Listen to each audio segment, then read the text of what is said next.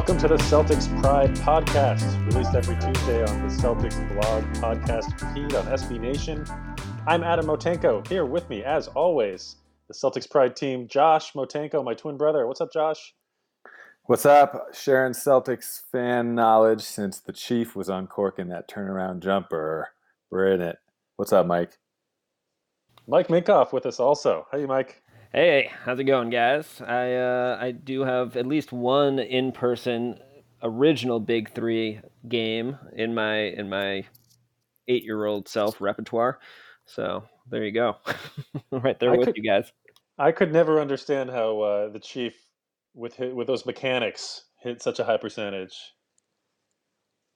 Yeah, it was almost like he had the philosophy instead of Michael Jordan, who would like perfect the turnaround fadeaway, and try to jump as high as he could and fade backwards. Chief was like, I'm just going to put it behind my head and throw it straight up, and it'll be just as unblockable as a fadeaway jumper. And like twist his hands in a way around the ball where he's like literally uncorking it. I don't understand how it didn't spin everywhere. There's not nearly enough verbal appreciation of the awkward lankiness of those Celtics teams. Robert Parrish, man, he was automatic. He was automatic from that short corner along the baseline. I have like memories of that in my sleep sometimes. You sleep oddly, it sounds like. Today on the podcast, we are going to talk about some recent news, the national discussion around racial justice and how that relates to the NBA. And then we are going to answer the question, is Danny Ainge the number one front office executive in the NBA? We've done a deep dive into this with some research, so we'll talk about that. But to kick us off, the NBA has a plan to return, and I'm excited about it. We keep going back and forth about what's going to happen, and we still don't really know. There have been players who have expressed reluctance, either because they are concerned about the coronavirus for reasons that make sense, or they have concerns around the bubble situation and what supports may or may not be there. Also makes sense. Or more recently, they have concerns related to the national conversation around racial justice and just what is the right way to express a sense of civil disobedience or protest. So I want to just ask you guys, Josh, you initially, what thoughts do you have about this? What are you noticing about this conversation that feels important to share here? Well, I'm white, so I'm not going to say too much about it. But I want to say that I'm as excited about the NBA returning and the Celtics' first game against the Milwaukee Bucks as I am to see if there's a unified message that these young black male millionaires are going to kind of put together for this really important issue. And I think it's kind of an unprecedented time in our history and in our society when we have NBA players or rappers and athletes of other sports that are, the target group of this issue, and the victims of this, and they're all millionaires with huge platforms. I saw a Dave Chappelle thing that came out recently. He said, if anyone's wondering what the celebrities think, he's not going to comment because the streets speak for themselves. I think that's important to mention, but I'm excited to see if there is a unified message. There's been some Zoom calls with 200 NBA players discussing whether to come back or not, and what implications that has on the social justice thing, which they believe is bigger than basketball because it concerns their lives and their families. So I'm just super, super curious to see if this is an opportunity that they choose to take and have a unified message with, and how that shows up either on TV if they play or if they don't. Yeah, I think you make an interesting point that it's a unique time. I don't recall seeing the type of response from corporations, in the national media, from politicians, as well as in the sports world, supporting the Black Lives Matter movement and this attempt for another attempt for racial justice. And so it seems like a unique time where partly because of the pandemic. There isn't as much news, and these protests are gaining more attention. They're working in a way that hasn't been the case in the past, and in addition, it's a unique time because I don't think there's ever been a time in the NBA between where the relationship between the NBA Players Association and the league office, the owners and commissioner, where they have had a better relationship and been more aligned. I think that there's definitely some concerns related to what next year looks like in those negotiations, especially if the players decide not to play, and the owners decide to enact the force majeure clause, basically meaning that because of an act of God, something like this pandemic, something totally unforeseen, that where revenue drops basically goes away, that they have a right to basically the owners have a right to tear up the collective bargaining agreement and restart that negotiation.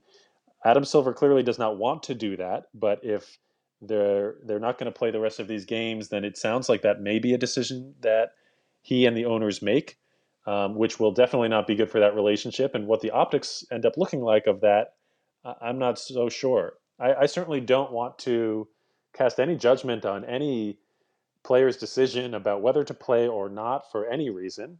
I know that Kyrie has been vocal in calls lately, and I have my own feelings about Kyrie as a Celtics fan, but that does not. I don't want that to play into this because he certainly has a right to express his opinion and feel whatever he feels and decide whatever he wants to and advocate for whatever he wants to. Um, but it also seems like an interesting time where there is an opportunity to partner with the league that hasn't always been there to give voice in support of this movement. And that could look a ton of different ways that I don't even want to get into speculating about. But I'm just kind of I'm curious to see what ends up happening here, and just feeling in support of the fact that there is momentum around this issue. Mike, I want to see what thoughts you have here as well. No, well, I certainly agree with that last thought, and very much in support of the momentum we're seeing, and and you know some of the strongest signals historically in this country for a true move towards improved racial equality. Um, I just it's a deeply complex issue, and there are so many factors that the NBA players are having to grapple with as they decide whether or not they want to or feel safe and secure to return to play. I agree with you both that it potentially presents a really unique opportunity with a lot of uh, potential for a very powerful and amplified message. But I respect and appreciate the many variables that the players are probably trying to grapple with and think through and figure out how they can engage in their personal lives, with their families, with their professional aspirations, and of course with their societal concerns, with the social justice and racial inequality challenges that are at the forefront these days. So it will be interesting to see how things evolve, and interesting to continue to identify opportunities to kind of support those aspects where it's most productive for certainly myself to do so, as I feel so, and I imagine you too as well.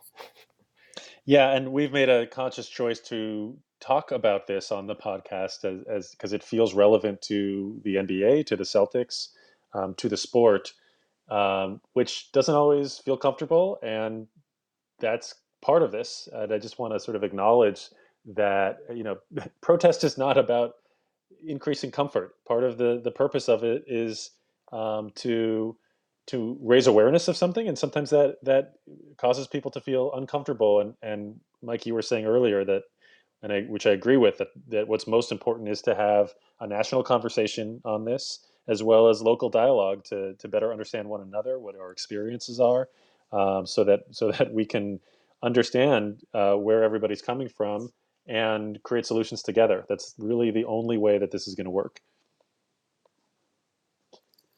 Okay, so let's shift gears here and get a little deeper into basketball. Let's talk about this topic about Danny Ainge as a front office executive, as a longtime Celtics fan. I know that I've been following him. I've thought about him as one of the better drafters of executives in the NBA. He's made some phenomenal trades, and he gets a lot of credit as somebody that other executives are afraid to trade with. But this question about where does he rank as a top current executive in the NBA. So these are primary basketball decision makers. We wanted to dig deeper into that conversation and do a little research and see if we could come up with an answer.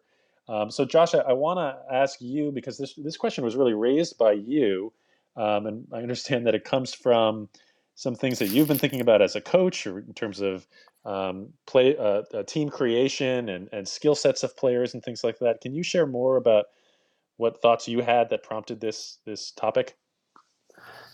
Well, I've been coaching college basketball for 9 years. I've recruited and been a recruiting coordinator for teams that I've been on. So I've thought a lot about how to make up a good team, how to put together good chemistry, what types of players in terms of their talents or their physical attributes do we want to have, or what works. And that was spawned way back in like summers in New Hampshire, pulling out our basketball cards and being fake GMs when we were 15, 16 years old, and doing drafts with all our basketball cards, putting together rosters. And so you and I, when real GM used to have it used to be the only place you could find like what are the transactions online that different GMs have made. We were kind of into that back in the day. And so I mean, I've been thinking about it I 20 just years want to later jump now. in, Josh. Yeah. My recollection is more about dominating you on the court in one-on-one than trading cards and making You're talking teams. about the little Nerf hoop court in my bedroom. Oh, well, I feel definitely like that. this is not going to go in a productive direction. Definitely the Nerf hoop in the bedroom. It definitely it sounded like we were gonna make the house collapse because of how intense that was. But on the outside court as well. Yeah. Okay. So, it's been almost 20 years now since Danny Ainge started. He started back in 2003 as the lead executive, and Celtics blog started in 2004. So the blog has been on a similar trajectory as Danny Ainge, kind of, and has been following him. I mean, that those eras are aligned, and it seems like, as a Celtics fan, maybe for all the listeners, it feels like Danny Ainge is the best GM out there. And we had to kind of sit down and think, well, is that actually true? What is that based on? How should we evaluate that? Who's in the conversations? Because there's some legends, and then there's some others who are kind of more up and coming and only recent. So, yeah, Adam, you want to share how we kind of broke it all down? Yeah, I know, Josh. You were thinking about winning percentage, best or worst moves, perceived fear factor from other GMs, and we took different approaches. So we're going to talk about our research metrics first. Then we're going to give you our list of names as well as some honorable mentions. Then we're going to go into a deep dive on Danny and what he's done and hasn't done, what we think about that. We'll then compare that to other GMs, and then at the end we'll reveal who wins and answer this question of whether Danny Ainge is the number one front office executive in the NBA. So, Mike, why don't you share what metrics you used to do this research and how you were thinking about evaluating the question? Sure. So my first metric was to just look at all the NBA teams. Literally just pull up a webpage that had all the teams on it and say which ones are not crap. We got rid of crap right away. The ones that are clearly managed poorly. So the Knicks were never in the conversation, for example. But going from there, looked at, Danny Ainge has been GM for 16 seasons for the Celtics. So looking for GMs within that time frame and that are still current, but using the duration of their tenure as kind of, it's a relevant starting point. It's not good enough if they had one or two good years. From my perspective, they needed to do it over, at least like 7 or 8 years and have demonstrated track record of success. I looked at whether or not they had won any titles as an executive, the frequency with which their teams make the playoffs and how deep into the playoffs they go, I looked at their trades, particularly focusing on their best, highest reward or return trades. Look at some of their draft history, whether they ever won Executive of the Year, the coaches that they've hired, personnel they brought on board, and then some of the biggest free agents that they were able to sign, as indicative of how attractive the franchise that they were running ultimately was. So those were kind of the main categories of information I was looking at, and then there are other variables that obviously weigh in when thinking of it, such as the perceived reputation of the GM with other GMs, how they're interacted with by other GMs, um, the type of culture that they set with their team, things of that nature. And I took a somewhat overlapping but slightly different approach where I like to triangulate my research. So I wanted to do sort of a lit review, a total, not very good one. And there's lots of articles about like who's the best GM that talk about best and worst moves, but it's like totally anecdotal. And so there is actually some research on expectations from draft picks. So I decided to look at Danny Ainge's draft picks relative to what expectations should be. Unfortunately, there isn't solid research comparing GMs based on things like win share or that sort of a thing. But I'll get into a little bit more about that. And then I wanted to have a quantitative piece. So I thought through what are the 5 ways that executives can influence teams. And those 5 are the draft, trade, free agency, hiring of coaches and front office executives. And then I felt like luck is on that list because it just seems like that has played out when I've looked at the opportunities that certain executives have had and ways that they've been able to capitalize on those opportunities. Luck has been a factor, um, and I looked at all of Danny Ainge's transactions as well as a slightly less cursory or more cursory look at other GMs in the running. Um, and came up with just a separate list. So I came up with a separate list just based on um, moves that of all sorts that people made, that different GMs made, and then I also did a quantitative piece where I gave, based on those 5 influencing factors: draft, trade, free agency, hiring coaches, and luck. I gave these GMs either a 2 or a 1 or a 0, and then calculated the total number of points for each of those. So that allowed me to have a more quantitative rank order. And I'm kind of mishmashing it all together here. So, any other important pieces to talk about related to metrics or research methods here? No, I'm done with research methods class for today. Yeah, there really isn't a lot of good information out there that I was able to find that takes an analytical approach to comparing. So anybody that wants to write a PhD, this could be fun. Um, let's talk about who's on the list. First and foremost, who made the list of the top 5 or 7 that you guys have? In not in a ranked order. Josh, who did you have Well, first? so you have kind of 2 lists. I feel like um, there's the legends, right? R.C. Buford, who along with Greg Popovich built what he built over 20 years in San Antonio. Pat Riley, who has been an executive for with the Miami Heat for almost 20 years as well, if not more. No, more than that. And then Danny Ainge. Those are kind of the 3 guys that have been doing it for the longest, and I would put into the kind of legendary class.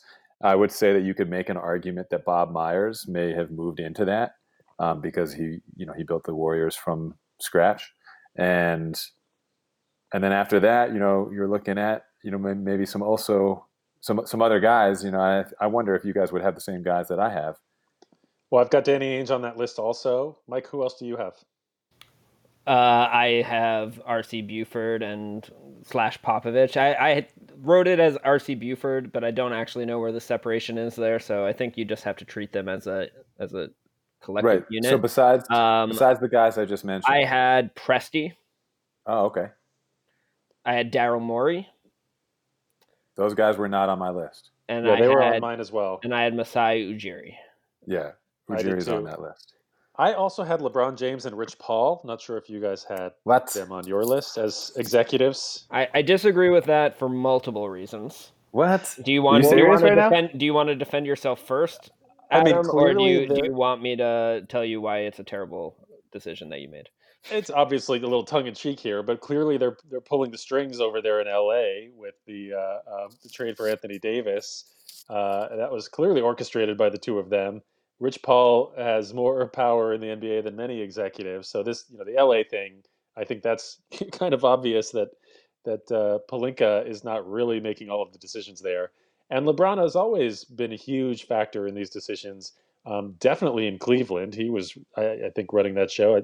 I totally respect David Griffin, but it was up to LeBron. A lot of that was up to LeBron, and I think he ended up bringing players. His sway ended up shifting some of the decisions that the front office makes in Miami, in Cleveland, and now clearly in LA. So obviously they're not executives. We're not going to continue talking about them on this list, but the amount of power they have, I think, is a lot. So I wanted to raise that.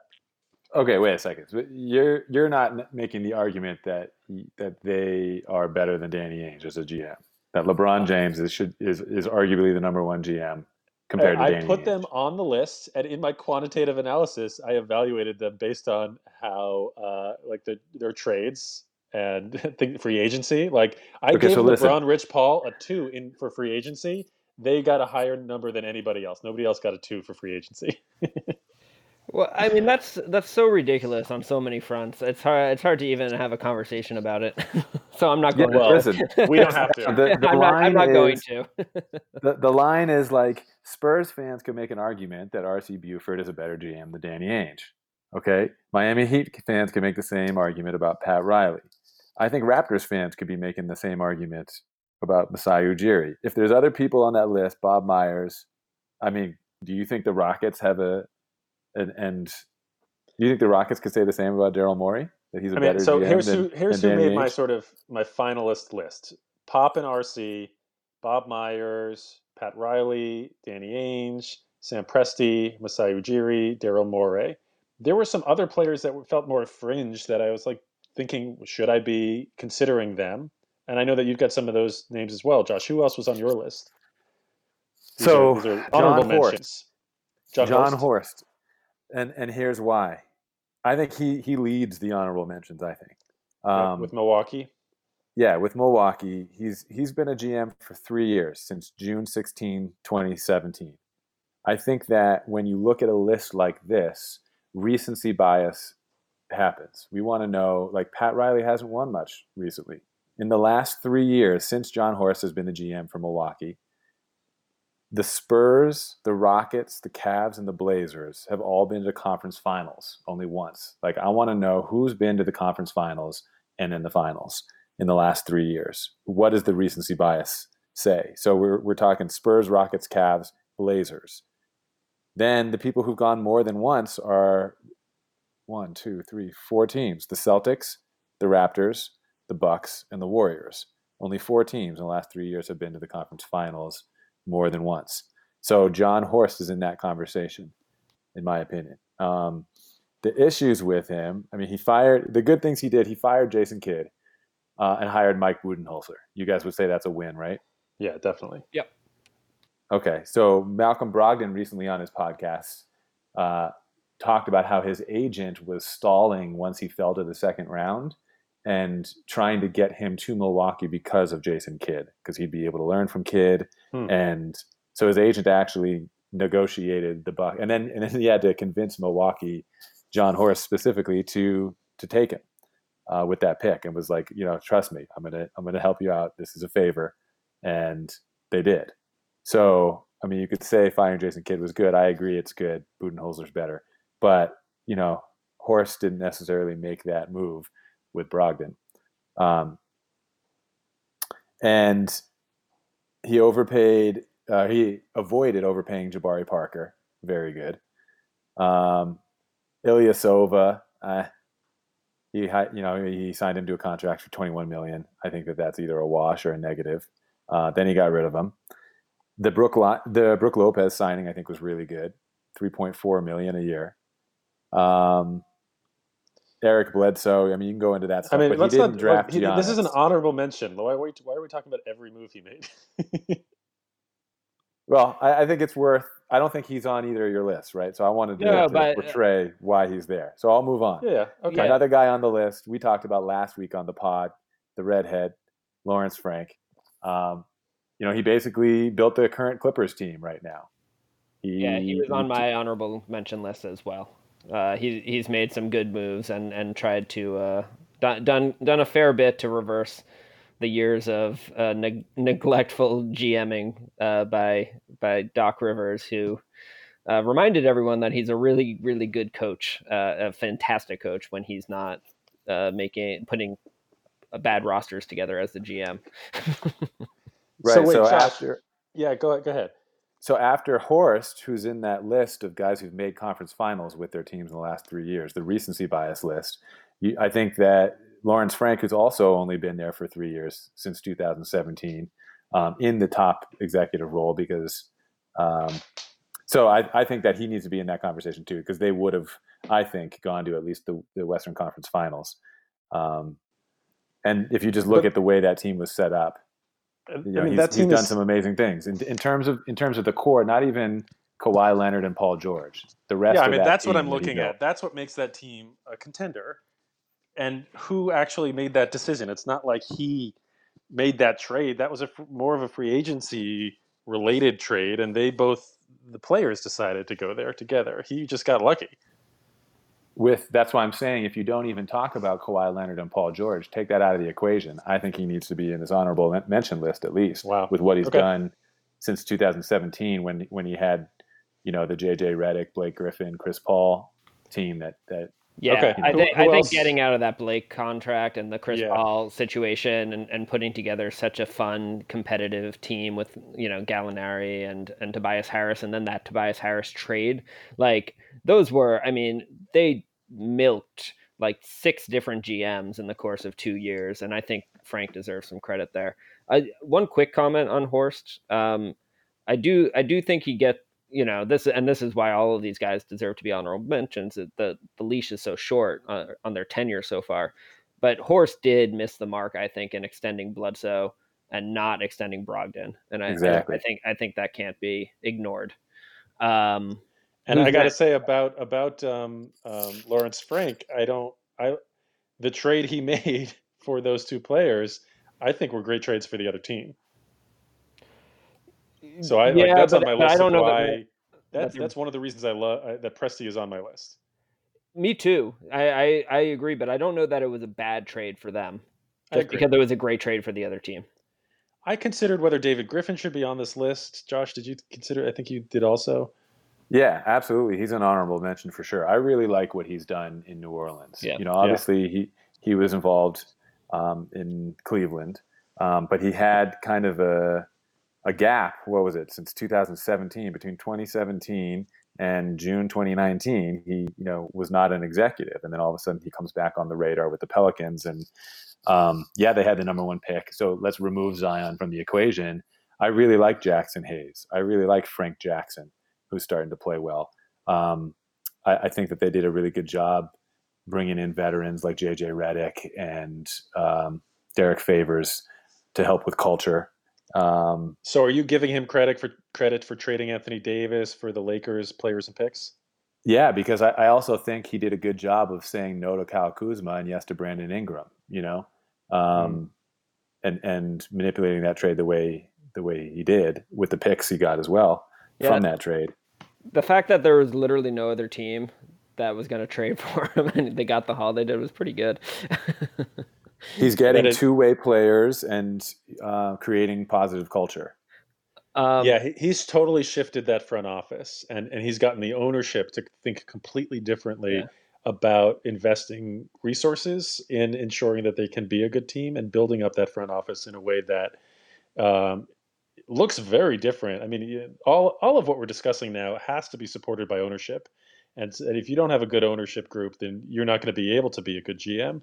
And that that team went from one that had one of the worst ownership situations to one of the better ones. And I think he had a lot to do with that. I And have one more honorable mention that I don't. wait. Before, Oh, yeah, okay. let's just finish Let's with. Go ahead. let's finish up on this one. David Griffin. Who do you guys know the only player left over from the roster that he inherited? Zion. No, I don't. Former Um, Celtic. oh, Etwan. Each one Etwan more. Yeah, Moore.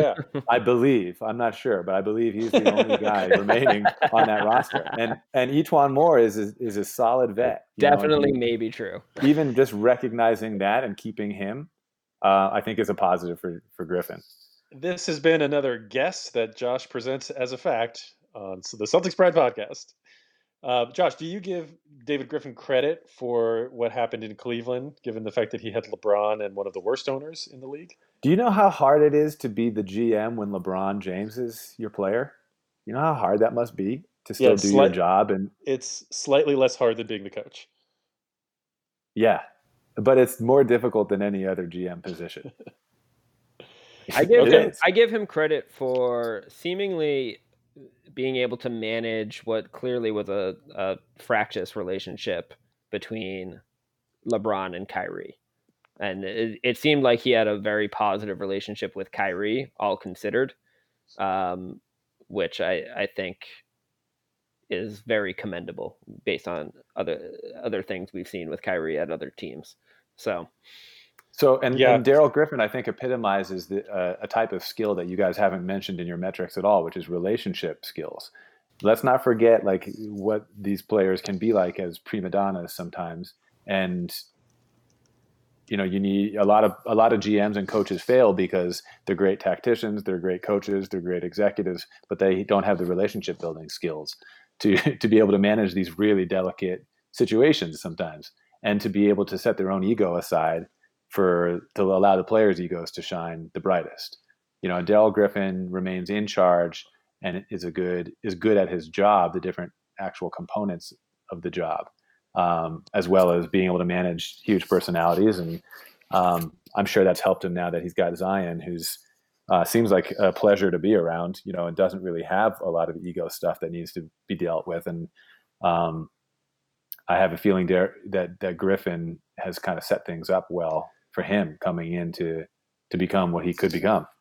yes, I totally agree if applied to David Griffin. If you're talking about Daryl Daryl Griffin, Griffin. Dr. Duncanstein, then I would say different things about him. I also had Dennis Lindsay on my honorable mention list, just someone I was thinking about. I like that Utah team. He had a difficult situation losing, the guy on our team now, COVID brain. But Gordon Hayward. yes, Gordon Hayward. Donovan Mitchell obviously was a phenomenal draft pick at, I think it was 12, maybe it was 13.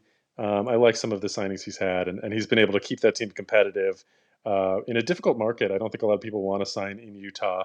Mike, you had another exec you wanted to mention. Yeah, I'm curious to get your guys' reaction given the last year or two of moves. But Sean Marks. Sean Marks, sorry, Sean Yeah, Rooks, the Sean old Rooks Dallas played Maverick, for yeah. exactly. Sweet headband, COVID brain, as Adam COVID says. brain. That's Yeah, right. yeah. This is my Sean thinky brain, right, Josh? Yeah. Sean Marks of the Brooklyn Nets. Um, I mean, he took a team with basically no assets, completely with Kenny Atkinson, who should not be diminished, of course. Completely helped change the culture there. Brought in lots of good players. You know, later draft picks like Karis LeVert, um, that were he was injured but was otherwise high value. Who's proven out as a good player, but took in Spencer Dinwiddie, who had been on a few different teams before, at least Detroit, and I thought one other, right? But anyway, compiled a nice team that ultimately proved attractive for two superstars. One coming off a very serious injury, obviously, Kevin Durant, and then one with a checkered history at his other stops in Kyrie Irving. So how much credit he gets for that, I'm not sure. But he checked off a lot of boxes along the way, and obviously his tenure is not long enough for the book to be written as to where he ultimately will rate out. I had him on my list also. I'm not sure whether I want to give credit for the recent superstar signings of Kyrie and Kevin Durant, but we'll see what happens with that. It's such an we need to add DeAndre Jordan to that because Yep. it's hard to say no to that, but it's also questionable in some ways, and it's definitely shifts the culture and the trajectory that he had been building for that team. And I'm not sure that you can actually give him the credit for recruiting them. He created the space and the opportunity. You get some credit for that, but player empowerment, baby. Anybody else that needs to be mentioned as an honorable mention? Yeah, don't you guys like what Denver has done, what Tim Connolly's done over there? Imagine if they had chosen Nurkic or Jokic. They When they chose had both Jokic those at what, like guys. 27th or something like that? I'm saying they had both of those players. They were developing both bigs, and we're going to only pick one, and both were Oh, good. And they got rid of Nurkic so that yep, Jokic could start. I like a that's right. lot of what they've done. I really didn't like the Jamal Murray extension. The extension, yeah, but he's a good player, and if he Yeah, but decides to play defense, he's not gonna live up to that contract. He has no chance, I don't think, or low and percentage chance. And in a market like Denver, you can't make that type of miss. Jamal Murray yeah, is owed the fifth most money guaranteed in the league, 174 million. so Right. you trade him like they did with the other promising wing that You they look, had, whose name I'm blanking on, to the Timberwolves this past offseason. Like, you got to get rid of those guys if you're not going to sign them, and they're deciding that he's going to be one of their top guys, so they're going to sign him. and you know what? And the small market teams have to make those gambles sometimes. That's actually a piece of this that I don't think any of us really factored into our metrics as we shift to the real list. Well, I got a couple But others. his contract, I think we've got enough All honorable right, Josh, mentions. who are their names? Yeah, Let's just do this run real really quick. quickly. I mean, come on. If you're a Sixers fan, I think that you'd No, be Elton somewhat Brand happy is with what Elton Elton Brand has Brand is a done. terrible, terrible. All right, next, If you're a next, six, next. if you're Move a on. If Sixers you're in fan, you want Indiana, if you're in wait, Indiana, no, wait. If you're a Sixers fan, you want Sam Hinkie on this list, and we're talking about current ones, so it's moot. Go on, Indiana, sure, okay. yeah, we apologize to Sam Hinkie. We also apologize to two-time Executive of the Year Jerry Colangelo. Kevin Pritchard Brian has done a great Colangelo. job creating a culture in Indiana that's super positive and has some talent there, which is difficult to do. I think he's done a good job. Yeah, it's done a good job. Are And we sure you are if you're a not a Matt, front office executive, Josh? You're talking like an NBA coach talks about other coaches, where they're just glowing in their remarks on every coach. I mean, Adam, Donnie Nelson has taken Oh Frankenstein Dirk man, Nowitzki and turned him into Luka Doncic, and a oh team that man.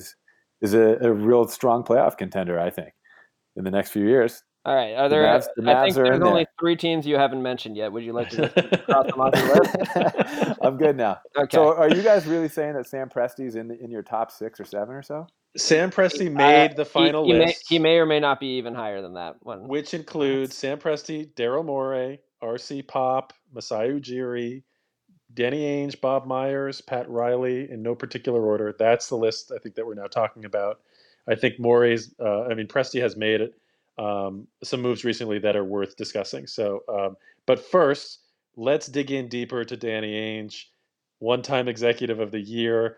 I'd love to talk about this as a group. So I'm thinking maybe we break it up by maybe we start with trades or we start with draft. Mike? What do you think makes the most sense here? Let's start with let's go with trade first. Okay, so Danny Ainge he's been the executive. He started in 2005, I 3. believe. It started in 3. May of 3. 2003. Mike, give me what you have here because I'm searching for my trade notes here. For trades? Yeah. Okay, so I had marked 1, 2, 3, 4, 5, 6, 7 of Danny's greatest hits on the trade front. Yep. I've got a number of those as well. Keep going. I Yeah. want to hear those. Starting June 28th, 2007, Danny Ainge traded Jeff Green, Wally Serbiak, Delonte West, and 2008 second round draft pick to the then and forever Seattle Supersonics for Ray Allen and Glenn Big Baby Davis. And then 1 month and 3 days later, on July 31st, 2007, he made a 23-year-old Mike very happy by trading Ryan Gomes, Gerald Green, Al Jefferson, Theo Ratliff, Sebastian Telfair, 2009 first-round pick, and another 2009 first-round pick to the Minnesota Timberwolves for Kevin Garnett. Thank you, Kevin McHale. Thank you, Kevin Yeah, exactly. McHale, forever a Celtic. This is Still one area not where sure luck how that trade plays a was role. better than Andrew Bynum, but I never said that. We all This love is how Al luck plays Jefferson. into it.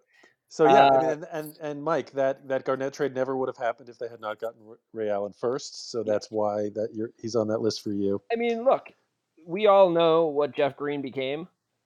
We all know what Wally Serbiak was. Delonte West was a scrappy, fun player. We've talked about him in recent podcasts.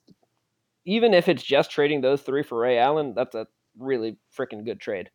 Yeah, But and what we know Jeff Green became was the Memphis #1 pick that we may get this year. Yeah, so we're getting there. So July 12th, 2013, traded that same Kevin Garnett and Paul Pierce and Jason Terry and DJ White and a first-round pick, a second-round pick for a big bag of yuck from the Nets and three first-round picks and then a first-round pick swap that obviously became Jason Tatum and Jaylen Brown, James Young, who we won't talk about, and Romeo Langford via the subsequent trade, which is also included here when we traded down back from the 2017 first overall pick that became Markelle Fultz to get that Jason Tatum pick at number 3 and the pick that became Romeo Langford.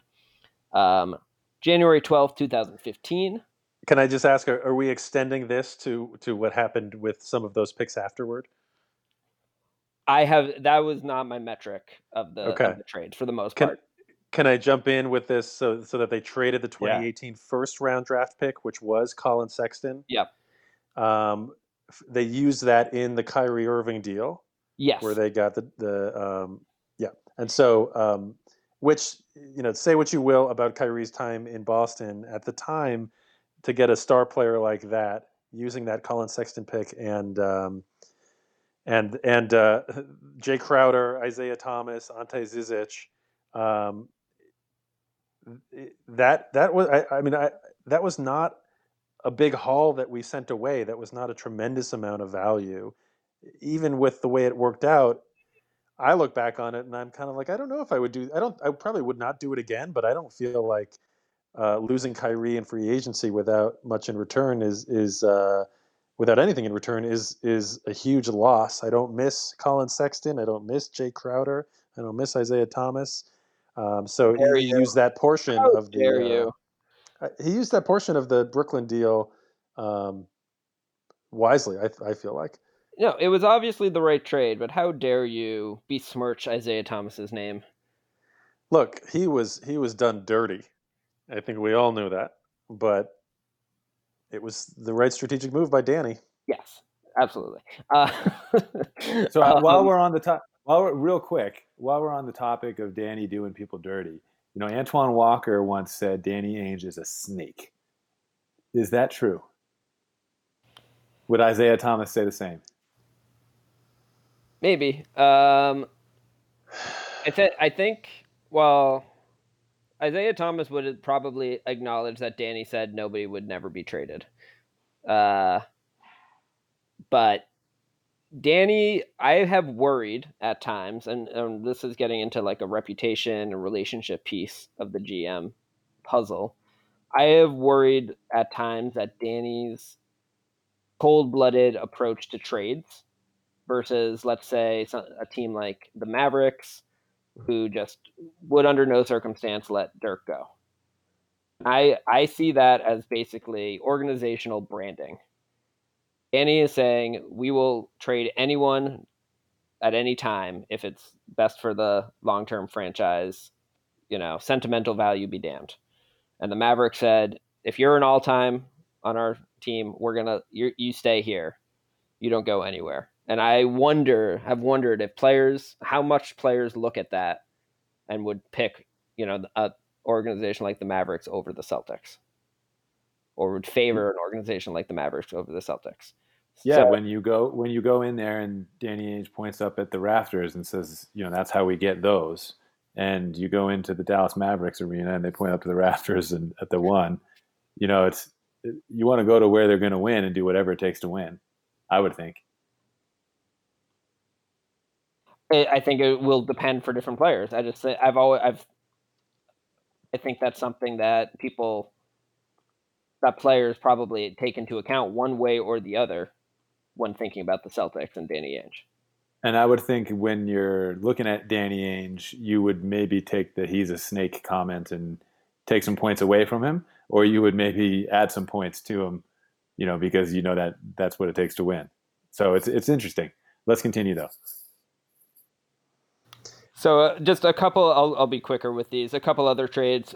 The 3-team trade that sent Jeff Green to Memphis. I got that Memphis pick in 2015. Just unbelievable. I still don't know how Danny did that. Another 2015 pick, a 3-team trade where we traded Marcus Thornton, a first-round pick. This is where we got Isaiah Thomas in the first place, sneaking him in just before the trade deadline. Yeah, and basically a number 1 for IT. That was a steal. Yeah, it was a total steal. And then IT led us to the playoffs 2 years and was just IT returned the Celtics back to relevance and prominence.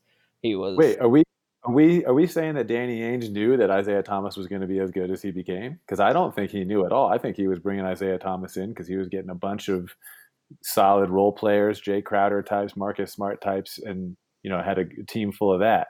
Kind of like Miami Heat type players, hard workers. I think he thought Isaiah Thomas was going to be a super scorer off the bench in a 6-man role, yes. which is what he was in the very beginning. And even that for a number 1 pick on the contract that he had, which was totally reasonable for that. It was a regressive contract. It was, which Isaiah signed, so it is what it is. But it decreased in value each year. It's crazy. Mike, you haven't mentioned my favorite trade, I was just going to say I did not include, and so I don't know if it's the same one, but do you want to say it or should I? My favorite trade is trading away Doc Rivers as a coach who was not interested in staying on to coach the team for a number 1 pick to the Clippers. Yeah. Who else has gotten value back on a trade with a coach? Yeah, no, it was brilliant. And then, so I guess while we're on there, I think Danny Ainge has one of the best track records of coaching hires during his tenure, and before we move on to that, you can't forget that he traded Terry Rozier and a 2nd-round pick. No, I'm for not Kemba counting Walker that. and That a doesn't 2nd-round pick. That doesn't count. I know it's more of a free agent move, but I like it. And you got to swindle Jordan to do that. Even a trade like trading Perkins away for Jeff Green and a number 1. Even in hindsight, at the time it felt like the statement that Doc and the team had that I loved, which is we never lost with that group. I think you shouldn't have traded him away, but Green he underperformed. But it's don't do it, Adam. You're gonna regret, Adam. Don't do it, Adam. I love Perk. He was not an amazing player. He was a strong role player, but he was. No, and he was going to want to get paid. But it was a questionable thing. He didn't want to get paid. It was right to get rid of Perk then. And they got a number 1 for it. I don't remember who they got in the draft for that. Honestly, what hurt them the most there wasn't that the lockout year? And then Nenad Kristich signed in Russia. Kristich was going to be actually a solid player for us. If we had Kristich and Jeff Green the next year, we would have fared better than just having the figurine that is Jeff Green on the basketball court. So Danny, that's the thing that That's the thing Danny Ainge does is he does a really good job of evaluating when to get rid of a guy via trade before you are going to have to give him the contract that the market says he deserves, which you think is not worth it for that guy. And he's done it on a small scale with guys like Rozier, Evan Turner. He's done it on a larger scale with guys like Antoine Walker the first time around. He knew that Walker was going to deserve a max, and the market said that he should get one based on other players who were maxed out at the time. And he knew that Walker 2-3 years from then was not going to be deserving of that contract. Or at that moment. Yeah. I mean, at that moment, I think it was legitimately debatable. And if you were on Celtics blog at the time, you were either on one side of the line or the other. And it was kind of split down the middle, 50-50. But I think that's an undervalued component of this that Danny Ainge has really perfected. As much as I hated the Perk trade, from that perspective, it was the right time to get rid of him based on the contract that he would have needed. Yeah, and that connects to what I was starting to say during the honorable mention conversation. But what we don't have really in our metrics here is the contract negotiation, and assigning correct value at the correct time. So he does that on the trade front. He's also done that in re-signing free agents. So we were talking about the Jamal Murray contract before. Compare that to Jaylen Brown's extension, or look at the extension that he ended up giving Marcus Smart, which could have, he played hardball. Would you rather have Marcus Smart or Jamal Murray? We're obviously biased, but I've gone back to that draft on numerous occasions, and Murray was another guy that I was definitely interested in. I'm happy with Smart. I mean, you could argue Murray's better. No. Murray and Brown were the same draft. Oh, Smart. Right. Smart was with Aaron Gordon and. We're getting into draft stuff, which we're about to get to. Let's finish up. Mike, you were going to talk about his coaching hires. Well, I mean, it's two. It's Doc Rivers in 2005 and 04, and Brad Stevens in I think 14. So I didn't 13 from that one 13, and that's it. Those are pretty good coaches. They're still two of the top coaches in the NBA. And in terms of his front you're hiring office, for consistency with those jobs too. You're hiring knowing that you need a coach. I mean, look, a lot of these teams fire coaches every year or every other year. It's the most common job to get fired from possibly in the world. So to have a long-standing relationship with coaches is 2.4 really seasons is 2.4 seasons is the average tenure of an NBA coach. Yeah. What happens when you remove Greg Popovich from the average? Yeah, I think that's a great point, Josh. That he's hiring these guys for longevity and that stability matters for a team. And chemistry. It all goes into being an executive who understands about chemistry, and got that from Red Auerbach, the legend. In addition, his front office has had the likes of Daryl Morey, who served 3 years as SVP of operations for the Celtics. I expected more from Ryan McDonough, who was himself a GM after the esteemed Ryan Ainge. McDonough with an excellent tenure in Phoenix. I mean, he got Booker and DeAndre Ayton to show for it. Yep. I mean, I'm not going to laud his success there. He didn't make this list. Even Josh's honorable mention list, he didn't make it. Mike Zarin obviously is well respected, and somehow we continue to keep him. He's one of the smarter, most well respected, assistant GMs or front office execs up and coming. And for some reason, I never see his name on the lists of people to watch or the people that are getting tons of interviews every year, and I don't understand why. And the only reason I can come up with is I think Danny's paying him well to retain him, and has maybe even made some promise that whenever he retires, maybe Zarin takes over or something like that. I don't know. Any inside knowledge of any of this? Those are bold words. I think I know. That is something I worry about sometimes, is who takes over when Danny Ainge is gone. He had some heart issues the last couple of years. So, that's one thing that we were talking about in our text message threads, our group texts, back when Danny had some of those health issues the last couple of years, and there's a fear of what happens after that, because we have a long-standing tradition here in Boston of Celtics pride. And Danny continues that, and it's really important for the pride component of the Celtics tradition to be carried on. I would think that you'd be looking at guys like Mike Zarin. I laugh as I think about who else could be on that list. Could Paul Pierce be on a list like that? I hope his GM decisions are more level than his media takes. Because we're still on the subject of trades and front office moves for Ainge, I think we need to talk about the trades that were almost made but not made. One of which was Yes. in 2014, Danny almost traded for Kevin Love but did not, and I think we're all thankful that that happened. Who is he going to give up? Do we remember? I don't have that in my notes. I don't remember. The one that I remember is before the Garnett trade. The Celtics were really trying to pair Pierce with Iverson. Oh yeah. I don't remember who we were talking about giving up, but I always thought that was going to be a terrible combination, and I still think that would have been a terrible combination. That was when AI was that before he played for Denver? Yeah, that was before he had left Philly, I think. In 2005, Danny almost traded Paul Pierce for the rights to rookie Chris Paul. That would have been interesting. That would have been interesting. I wonder how Doc Rivers would have handled Iverson. Iverson played for Larry Brown, and a lot of guys have had bad relationships with Larry Brown. A lot of players, and I just don't know if Iverson ever had the right coach to handle him. And I wonder if Doc Rivers could have been that kind of a guy. I mean, I don't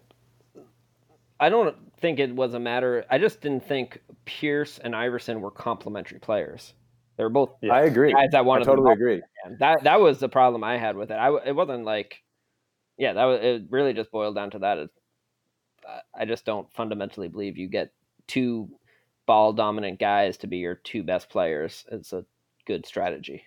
I agree, and I wonder. Doc Rivers was able to get Paul Pierce to go from being a ball dominant player to a complete team player before KG and Ray Allen showed up.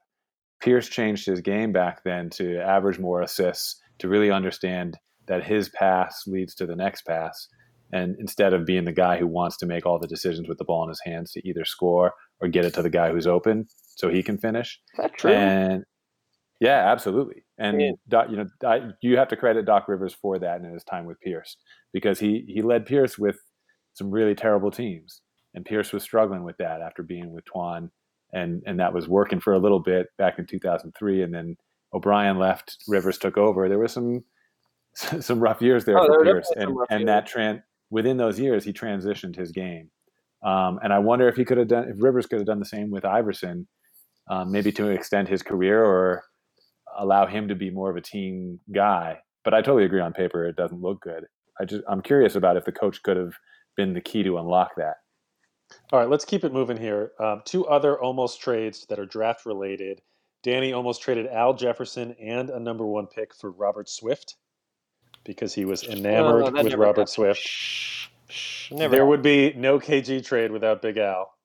And then, of course, more recently, Danny was in love with Justice Winslow, and he was trying to get the number 9 pick from Charlotte. They ended up picking Frank Kaminsky so that he could select Winslow for 6 picks, including 4 number 1s in 2005, and that would have included the Jaylen Brown pick as well. Did not make the move. Was it the Jaylen Brown? It was definitely the James Young pick. I recall Jaylen Brown being one of those picks because he was sending future Brooklyn picks. Yeah, no, I think you're right. I think it was both. It may have been both the Jaylen and the James Young picks. It was insane. Anything else? So I mean, every GM has deals they're glad they did not make, and that's part of the luck involved in all of this. Any other burning thoughts on trades or front office coaching hires? Yeah, Adam, you made a good point of mentioning some of the people who've kind of come up underneath Ainge, like Zarin, like Daryl Morey, who's won Executive of the Year. One name we forgot to mention is Lawrence Frank, who has done a great job. He moved over from being assistant coach to assistant GM during his time with Doc and Danny, and I think has transitioned well into the role, obviously well enough for the Clippers to give him the head personnel decision-making job and kind of take that away from Doc. When Doc first came to the Clippers, he was doing both coaching and that lead personnel decision-making basketball ops position. So the Tibbs Redhead's as doing all right well. over there in LA. Tom Thibodeau Thibodeau as too, yeah. well. I don't know how much. Tibbs was in Houston first. Yep. Josh, how much credit do you give a GM versus a coach for filling out the coaching staff? Sometimes the GM is going to have a guy they want to hire, and they tell the head coach, "I'm hiring this guy. He's going to be on your staff, and you can fill out the rest of the staff." But I think most of the time, the head coach picks their staff. Okay. And depending on the relationship with the GM, there's both opinions involved in that decision. Didn't Ron Adams have a short tenure with the Celtics too? Yeah, It was Brad Stevens' first year. It was kind of yeah, like yeah. a mentoring role, and then he went over to the Warriors. Not a bad decision. All right, so let's move but on Ron to Adams. Ron Adams is a perfect example of one of those coaches who's been around forever. He coached at Fresno State for a minute too. Like these guys have been around forever, and it's not hard to become a long-time 30-year assistant coach and never be a head coach. So anytime you got a young coach like Brad Stevens, you want to have the OGs next to him on the bench. Ron Adams was that for him. Let's shift to talking about Danny's draft record. When thinking about the draft, I've always felt like I wish there was sort of like an average draft percentage of hits versus misses based on expectations of draft pick. Maybe you could even weight that by some metric related to the quality of each draft. But this question of like what should the expectations of a GM in a draft be, depending on the where they're picking, and there really isn't any good research out there. There's definitely some articles about expectations of production by pick. There's a great one focusing on win shares per 48 minutes that I'll talk a little bit about. There have also been no articles that I can find that compare front office executives to each other with a foundation on analytics around picks or quantitative data. So like we're simply kind of adding to the canon of insufficient research here. But what I've done is I've taken that win share research, and then there's also been there's an interesting article on 82 games that is old data. It's from 2008. But it talks about average career stats by draft pick number and breaks them up into whether it's a star, solid player, a role player, deep bench, bust, or did not play based on pick. So I can talk about that briefly, and then to give some context to then looking at Danny Ainge's draft track record. Would that make sense, Mike? Could I? So I wrote down, with doing none of that research, a short list of people that I thought were the best draft picks from Danny's tenure and worst draft picks. And these are not fully comprehensive lists, but can I just shout them out real quick, and then you can tell me whether or not they track with what the analytics you looked at? Yes, let's do that. And do you have it by draft that Ainge was involved in, like by year? I don't have the year noted. Oh, I do. Let me shout it out. Let me do it your way, but I'll shout it out. So in 2003, and I just made note of I like didn't go year by year anyway, so that's I fine. went year by year. Do you want to do that? Sure. Let's do it quickly. Go for it. And I'm just this is not every single draft pick. There may have been like a late second round pick that didn't make it. I'm not adding this to the list. It's sort of like the higher picks and the ones where he may have gotten some value for where he was picking. So in 2003, Marcus Banks at 13, Kendrick Perkins at 27. Did either of those make your list? Nope. So I had Perk at 27. I thought he got pretty good value from Perk. So let me just give some context to this. So when you're picking 27th, 60% of those picks are going to be a deep bench player. 5% will be busts.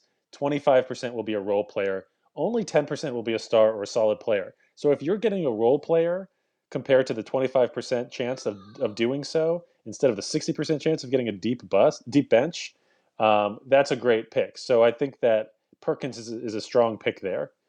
The next year, Al Jefferson at 15. and Delonte West at 24, and Tony Allen at 25. I had TA. Okay. Similar place with similar stats. Josh, were you going to say something about Perk or about this? Those 2 years in general were I think A's, maybe not A pluses, but a grade of an A for Ainge in terms of drafting. I think Perkins is a perfect example of value at 27. I mean, Delonte West and Tony Allen especially having a better career at 23, 24. Those are great picks. Even Al Jefferson at 15 because he got you KG and was an up and coming trade piece. I mean, that's huge. At that time, I think we thought Al Jefferson was going to be better than he ended up being. The game changed around him, and I don't know that he worked as hard on defense and improving his skills Yeah. beyond post play offensively as he should have. But if you're picking 15th, where we got him, you have a 25% chance of getting either a star or a solid player combined. 30%, which is the highest, is going to be a role player, and then 40% chance you're getting a deep bench or a bust. I think he was better than a role player. So I would put him in the solid player category, not star, even though I think he got traded as a rising star. That's definitely a win. And those Yeah, are I Danny wonder. Ainge's first 2 drafts coming Yep. into the job, hitting home runs in both. I wonder how we'd feel about Jefferson if Kevin McHale didn't gift KG to us around that package. But Yeah. yeah, which is why He would have. I didn't include him, because I always thought we were stealing KG at the time, and nothing about the rest of Jefferson's career suggested otherwise.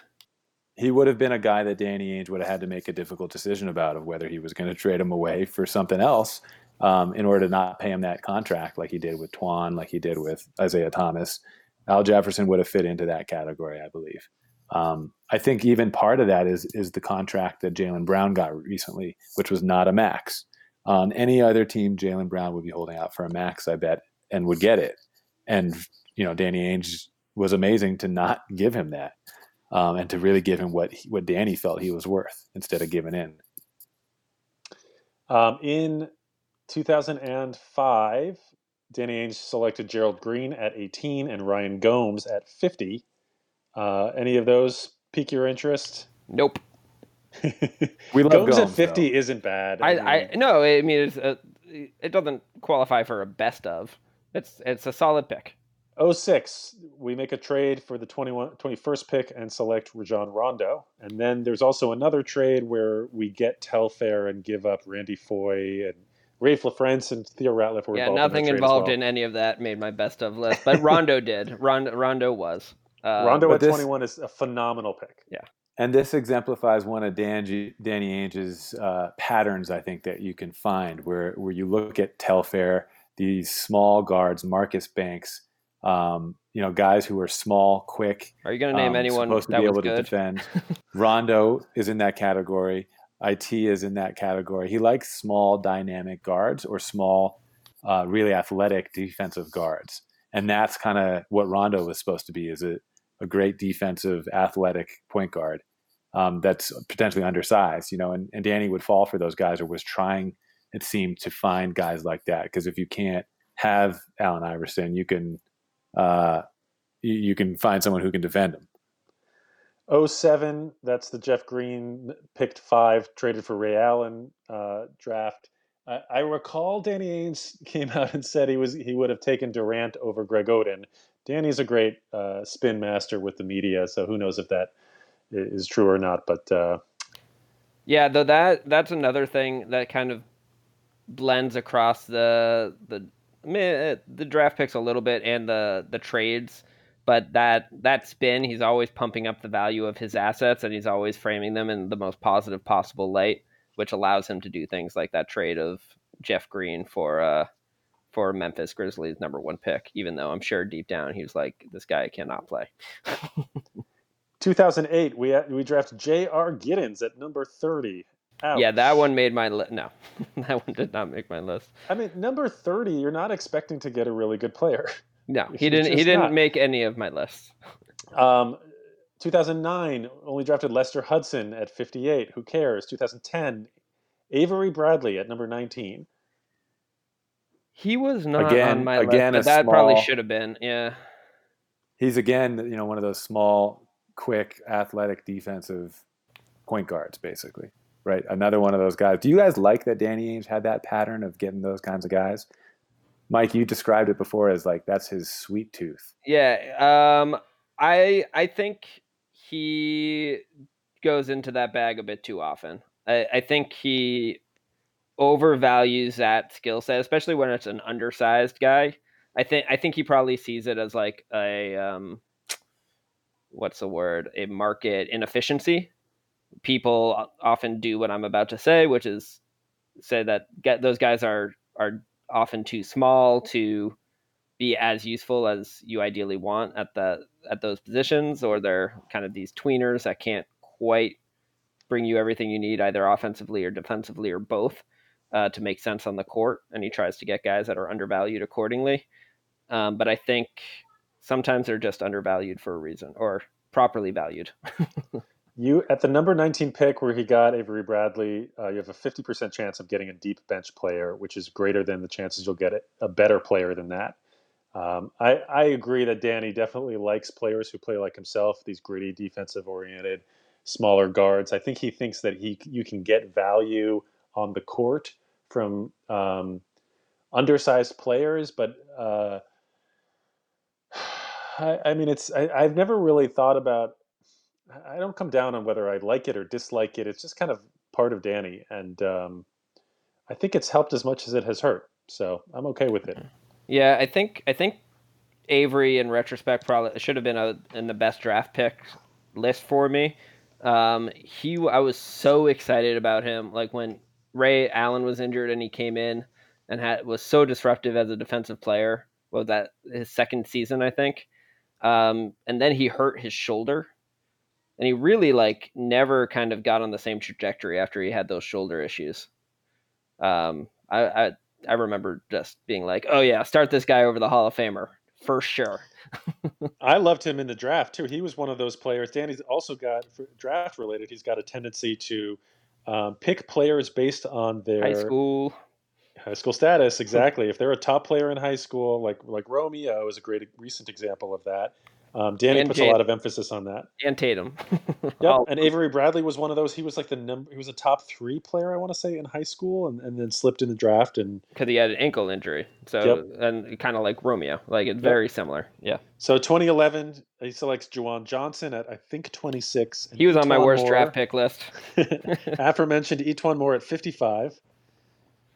Neither of those made the list for me. 2012, Jared Sullinger at 21, He was on my worst and of list.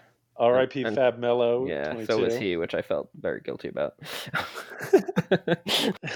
Feel guilty about talking about him? About listing him as one of Danny's worst picks when he's passed away. Sorry, Fab. Sorry, Fab.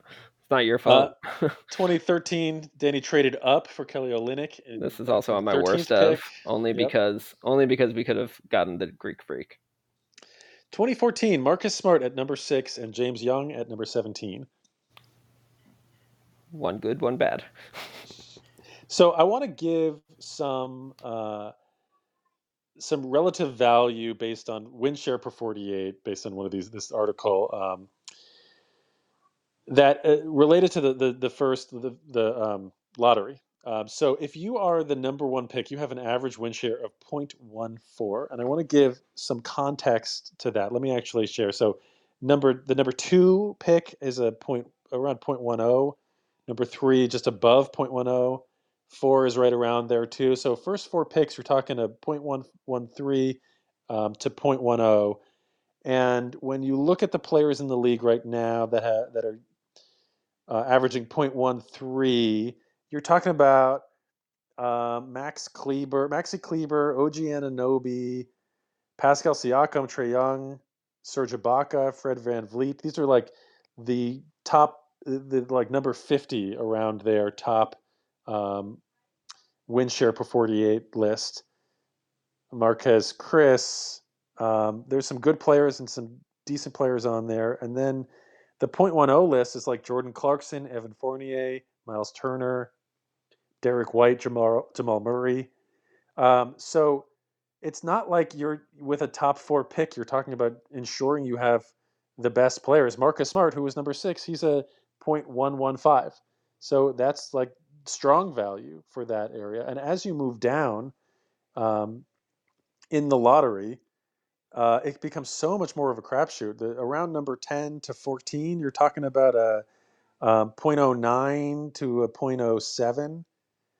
And those are fringe players in the NBA. You're talking Chris Dunn, Robert Covington, Dennis Schroeder, PJ Tucker, Marcus Morris is on there, Langston Galloway, Alec Burks, all the way down to Trevor Ariza, Jeff Teague, Trey Lyles. So the fact that Danny has done as well as he has with the number of lower picks that he has is unbelievably impressive. And when he has had the opportunity to get some of the higher picks, which we're getting into now, starting with Smart, he has nailed them. So 2014, Smart and James Young, anything to say about them? Yeah, I mean, the decision to take Marcus Smart instead of Julius Randle, or I believe the Lakers Mm. made that decision for us, one pick ahead of us, and let Smart fall to us. It was just such a blessing, I think, for Celtics fans to be able to get not only a guy who exemplifies Celtics pride on the court, but has the perfect name for Boston fans to yell and scream from the stands. It's just it was an ideal scenario. Yeah. I really like Smart coming out of college as well, and I mean he just sets the tone for everybody. Yeah, Defensively. Yeah, just to refresh your memory, that was the draft where Andrew Wiggins, Jabari Parker were the clear-cut 1 and 2 before the season started. Joel Embiid kind of stampeded to the front of that and then got injured. So those are the guys that went 1, 2, and 3. Orlando had the 4th pick. Utah had the 5th pick. They took Aaron Gordon and Dante Exum, respectively. And then we could have taken Julius Randle or someone like Dario Saric, who was actually talked about potentially that early. Zach LaVine went in that draft. We could have been so lucky. But we ended up with Smat. All right, 2015, we take Terry Rozier at the 15th pick, and then RJ Hunter at 28, Jordan Mickey at 33. I did look at that draft in my research just to see if I could call Terry Rozier one of our worst picks, but there was no one after him that merited taking, so I did not. And at the time, the fandom Did did not like not that love pick. it, and Danny Ainge said, "Wait, you're going to like this guy," and he turned out to be and solid. Adam, do you think the Celtics should have drafted my 7-footer, my guy Robert Upshaw out of Fresno State that year instead of Terry Rozier? Uh, did anybody take him, Josh? Nobody took him. No, he's overseas now. His personal problems got in the way. Yeah, well, let me But pose you the question to you. You knew him better than anyone. I would have liked to see him take a chance on my guy. He said he liked him. Danny is a Ainge, snake. Ainge told Robert Upshaw that he liked him, Yeah, after he according worked to out there. Robert. Okay. Yeah. Well, I Um, mean, he could have signed him as a free agent a number of different times. yeah, I was at the draft party at his house. We took Rozier. I was upset at the time, and then I warmed up to Rozier. I liked him. I thought he had some value. I thought he played really well in the playoffs for us when Kyrie went down. And I was higher on Rozier for most of his tenure than I think both of you guys for sure than you, Mike, because I know you hate him. And I think Danny did the same thing he did with him that he did with a lot of these other guys, where you've developed under us. Now you're actually too good for what we want to pay you, so we're going to get rid of you. 2016, Jaylen Brown at number 3, Gershon Yabusele at 16, Ante Zizic at 23, and then we traded 2 high second rounders for the pick that ended up being a potential Matisse Thybulle pick last year. Yeah, I mean, Jaylen was a great pick.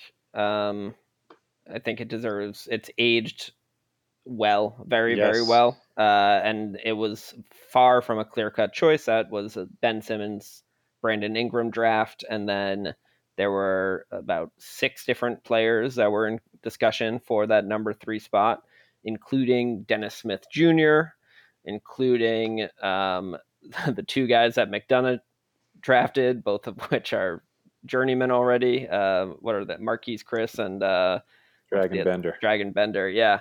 Jamal Murray was in the conversation as well. So I'm very happy with the one we took. And I think, Adam, at the time, you and I were discussing favorite players, and I'm pretty sure I changed my mind on a weekly basis. But mostly between either Brown or Murray.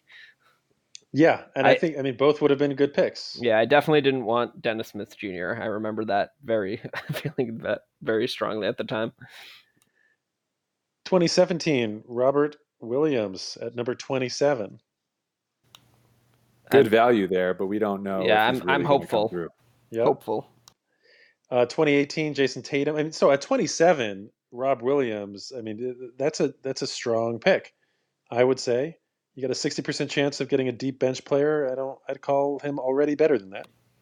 I don't think he's been consistent enough that you can say that yet.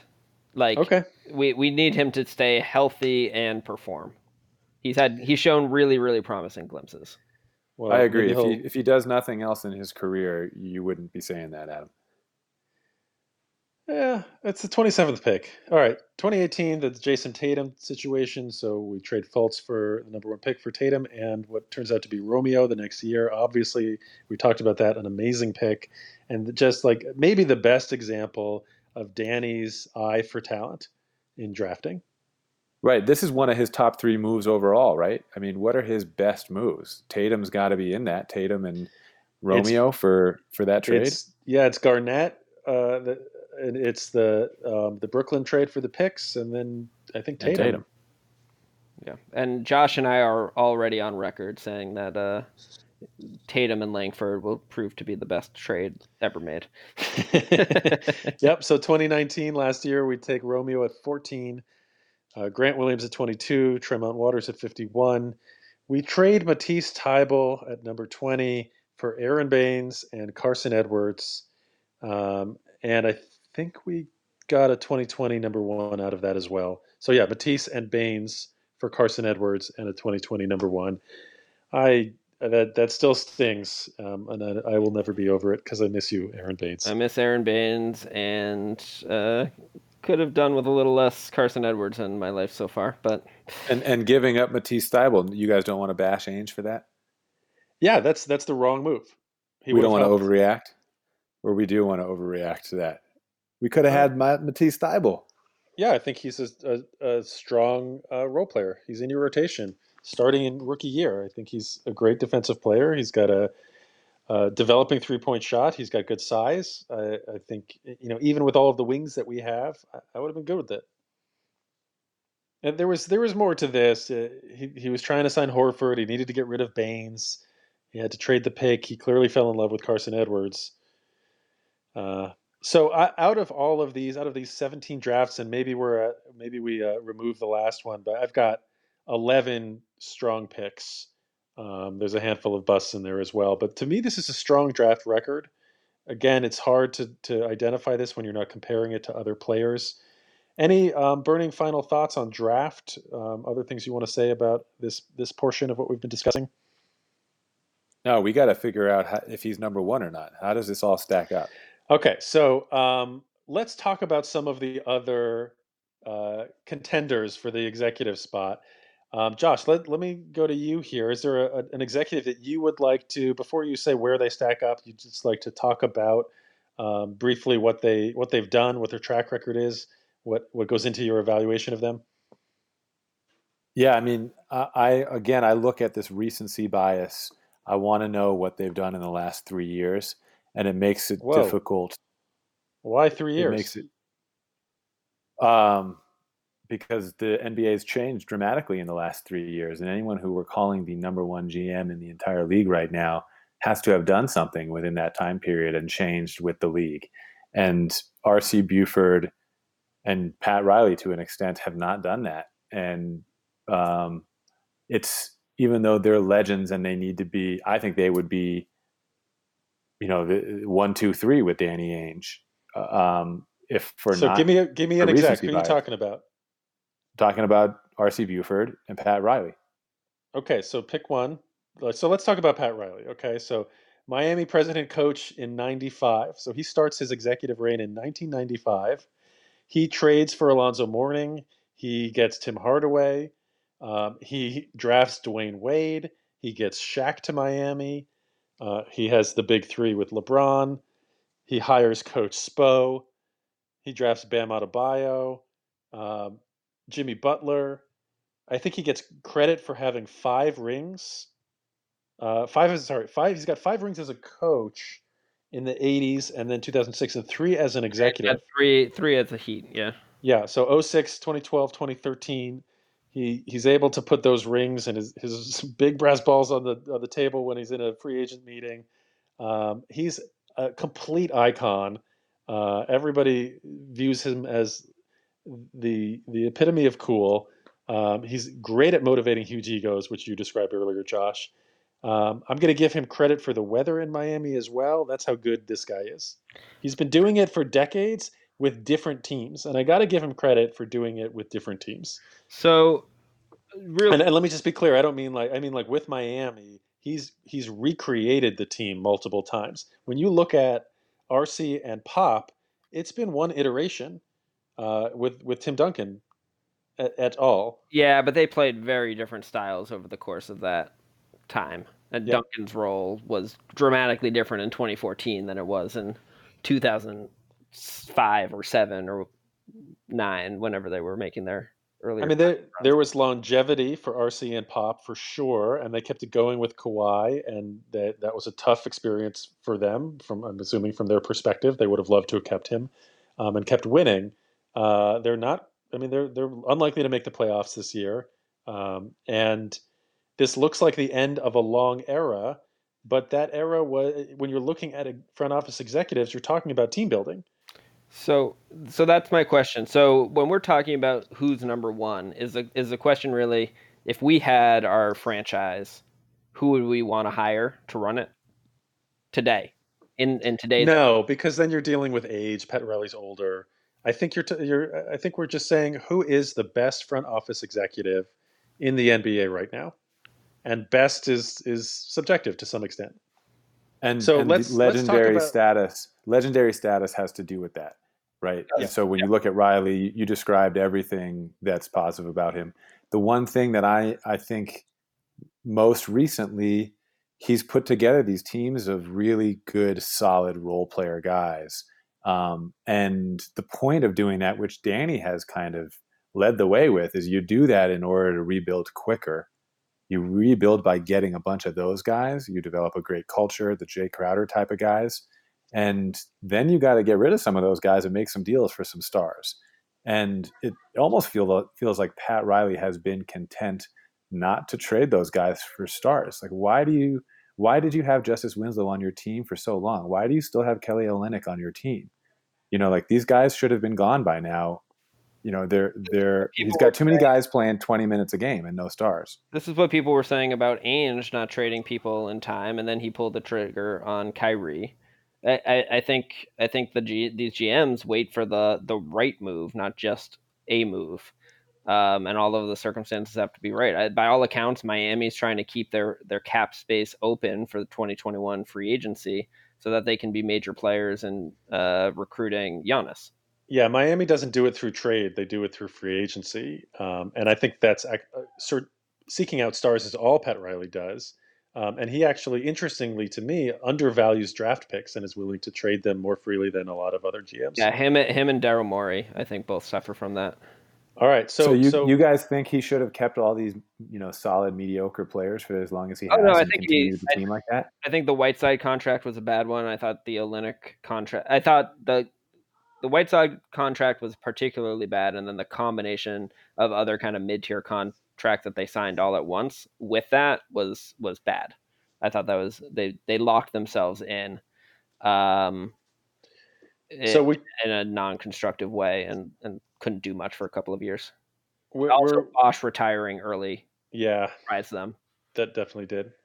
I'm not going to nitpick about having a middle of the road team with Jimmy Butler on it and not trading those stars for, I mean, those role players for stars. You're not even giving a deal. Like, I'm fine with what Riley's been doing here. He ended up pretty relatively high on my list. But let's talk about some others. Anything else on Pop and RC? They got a lot of credit for picking Tony Parker late in the first round, Manu Ginobili at I think number 56. late in the second round. Yeah, I think I mean, they get a lot of credit or deserve a lot of credit for, you made a comment about Ainge having a fantastic track record of getting high value while picking late. I think the Spurs made, made 2 decades of that. They got yeah. extreme value late in the draft, and that they combined that with, absolute top tier talent, via Tim Duncan. And European And right, and they were input. at the forefront of European Yep. recruitment. That's a great point, Josh. Yeah, so they get a ton of credit for that. I don't think they were real needle movers on the trade front or anything like that. Co- Coach Pop is, talk about legend status. Uh, but I think you're right, Josh, as well, that they are, no country for old men, as the movie title said. They're kind of on the downslope. Right. So Do as we transition to maybe talking about some of these younger guys or guys like Bob Myers, Masai Ujiri, like the up and coming guys, the next legends potentially, I want to be careful not to rank them higher than these legends, because that would be foolish for us to be like, okay, so because of recency bias, R.C. Buford and Pat Riley are all of a sudden like fifth and sixth on our list. I hope you guys aren't going to do that. But at the same time, I don't think they compare to the other legend on the list who's been doing it for as long, Yeah, Danny Ainge, I who's think been doing it recently as well within the last 3 years. yeah, I think it would just be different definitions of how we're ranking it. we will find out. Before we move on from Pop and RC, do I get to take points away because they got lucky in the draft with Tim Duncan, where the Celtics had the highest chance No, of these are getting just him? sour green tinted grapes. Yeah, fully. They're still very sour. I mean, in hindsight, the Tim Duncan with Rick Pitino probably would not have worked out. I would not have wanted that for Tim Duncan. Mike, can you and I talk about Sam Presti for a minute? Yeah, I loved his. Obviously, I think he gets a lot of credit for picking Durant, Westbrook, and Harden. He had high picks and he nailed them.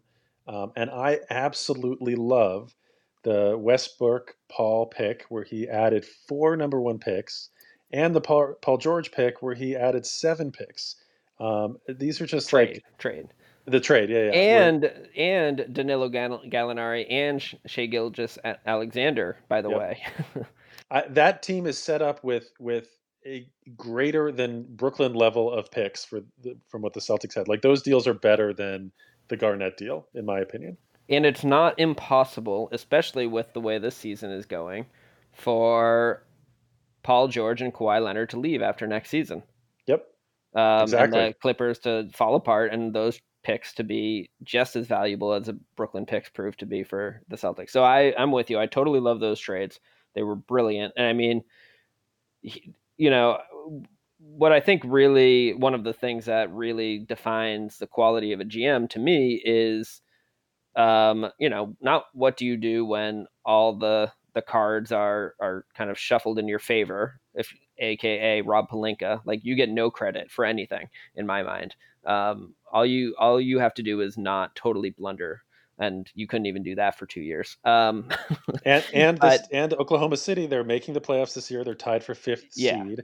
They're going to continue as a playoff team uh, while getting all of these draft picks. yeah. But last offseason, they went from a disappointing loss in the playoffs, but thinking that they had a recent MVP and top 10ish two-way player in Paul George, that they were going to just have to kind of tighten their roster around, get totally blindsided by Paul George asking to be traded and over to the Clippers, and convert that into 8 million and 11 new first round picks, and one of the best young up and coming players in Shea Gilgeous Alexander, and cap flexibility. Like, well, a degree of cap flexibility despite Chris Paul's contract. It was just a brilliant kind of 180.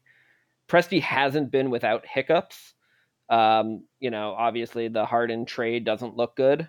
It didn't look good then, and it hasn't aged well. He made some questionable decisions about the way he kept and the way that perk was used when those younger OKC teams were getting to the Western Conference Finals and the finals. But I think Presti is on a very, very short list for me. Yeah, he was. Presti, Go ahead, Josh. Presti, a Boston area native, went to Emerson. Concord Carlisle High School and then No. played it 2 years at Emerson, Division III. Presti ranked above Daryl Morey for me. Morey, one-time executive of the Really? year. Me Yep. too. Me too. Despite the Harden trade and I think the D'Antoni signing, which I love, and his analytics movement, um, it hasn't felt like a tremendous amount of additional amazing accolades or things to speak about related to his tenure there. I like him a lot. We're talking the top of the cream of the crop here. You Yeah, guys I know what his think nickname was? No. His nickname in high school, his high school teammates called him Bob Sura. Who, Daryl Morey? Sam No, Presti. Presti. Oh, you're still reading about Sam Presti and not listening to the rest of us. I see. So Presti for me, I think it has to be factored in that he's operating in a small market that Yeah. generally you look at everybody else on this list, and aside from, well, obviously Pop and Buford did it in a small market forever, so extra points on the legend status there. Ujiri was in Denver, which is a smallish market, but not as small as OKC. Presti's the only one on here. Um, just look side by side with Houston and OKC. Both Presti and Morey started in their positions at the same time. In effect, they've been at it for 12 seasons. Started in June 2007. They both have 9 appearances in the playoffs over that period. Three misses overall. But OKC has gotten to the Western Conference Finals 2 more times than Houston, and has gotten to the finals once, where Houston hasn't gotten to the finals at all. So I actually came away from this exercise basically. I think Morey would be at the bottom of my list of these top tier guys, and I never would have guessed that. Yeah. Why wouldn't you have guessed that? I don't feel like, they've been to one Western Conference Finals in his time there. That's it. I feel like they've underachieved in the playoffs. They've been to When 2 Western Conference Finals back when to you back. think of Okay. the like most innovative, the most mentioned GMs who are doing a great job, he's been, I feel like, top 5 on the list for a number of years. But he's not making our top 5 here, and so that's what makes that interesting to me. Yeah. Um, okay, so we got Presti, we got Morey, Wait, RC one more Pop. thing about Presti. Yeah. How much of it was his fault that he wasn't able to keep the 3 superstars together in Oklahoma City? It wasn't necessarily his fault, but he could have made different. Like, what if he had traded Westbrook instead of Harden? Or wasn't there a contract that he signed of someone else that I think it was disabled him? Perkin. I think it was Perk. I think they Signing took Perk, and yeah. extended Perk or something.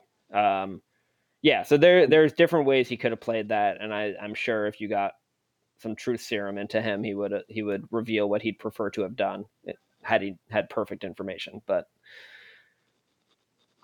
Okay, let's move on. Mike, Masai Ujiri, I think you did some research on him. Obviously, um, he's one-time executive of the year. He did a good job in Denver and then came to Toronto and has been killing it. so I think the coolest thing I discovered that I didn't realize about Masai Ujiri, he's been an executive for since 2010. He was the lead executive in Denver for 3 seasons, 2010 to 2013, and now it's been, I think this is 6 going on 7 this year in Toronto. Never missed the playoffs as an executive. Hmm. No other guy on this list can say that, which is crazy to me. And it's even more impressive when you look at the playoff histories for both Denver and Toronto. Denver, as soon as he left, went into like a 5-year playoff slump. Toronto hadn't been in the playoffs for about 3 or 4 or 5 years, and then has not missed it since he got there. I don't think that can. I'm sure there are some other factors at play, like him knowing when to leave a team and knowing what team to go to. but it can't be pure coincidence. He's won a championship. He's won a championship. His draft record is great. He's drafted with the Raptors DeLon Wright, Pascal Siakam, Jakob Poeltl, OG Anunoby, while signing Fred VanVleet as a free agent. And Poeltl was the highest selection there at 9th. He also signed Evan Fournier and Kenneth Faried when he was in Denver. Not superstars, but solid picks. That Kawhi deal, we got to talk about that Kawhi deal because that was a risky. Yeah, go ahead. Yeah, can we get before that? I'll actually argue that it wasn't as risky, but so I think the greatest trade, actually no, definitively, the greatest trade that Masai Ujiri made was trading Andrea Bargnani for a first-round draft pick. Yeah. You know who that first-round draft pick turned out to be? I can't remember. Jakob Poeltl. Oh, wow. So he very indirectly basically turned Andrea Bargnani into, I don't know, 40% of the Kawhi Leonard trade. Because he had inherited DeMar DeRozan. DeRozan was already there. And so just unbelievable. I mean, that he didn't make a ton of trades. He traded Carmelo when he was in Denver and he traded Carmelo and Chauncey and got like that whole kind of poo-poo platter of players from the Knicks. But not a major trade legacy. Great drafts, as you said, and some real cojones to make the decisions he's made with the Raptors. So, I mean, let's talk about this Kawhi deal because I do think that was somewhat risky. I've got a close friend, Gordon, who I was talking to, who's a huge Raptors fan, lives in Toronto, and Gordon was not a fan of that. He did not want to risk having Kawhi leave after a year, and I kept telling him this is going to increase your chances of winning the championship. That is worth it, even if he were to leave in a year. And that team was not going to win a championship without that deal. So why not go for it? And I think it proved right. Yeah, well, here's why. I mean, people were saying this at the time. I'm not going to say anything remotely revolutionary here, but Toronto was coming off basically 2 or 3 years of more or less the exact same kind of playoff story. Like they had increasingly promising regular seasons, then they would get into the playoffs, and DeMar DeRozan and Kyle Lowry, to an extent, would kind of underperform. DeRozan pretty consistently, substantially underperformed in the playoffs, and they would have a disappointing first or second round exit.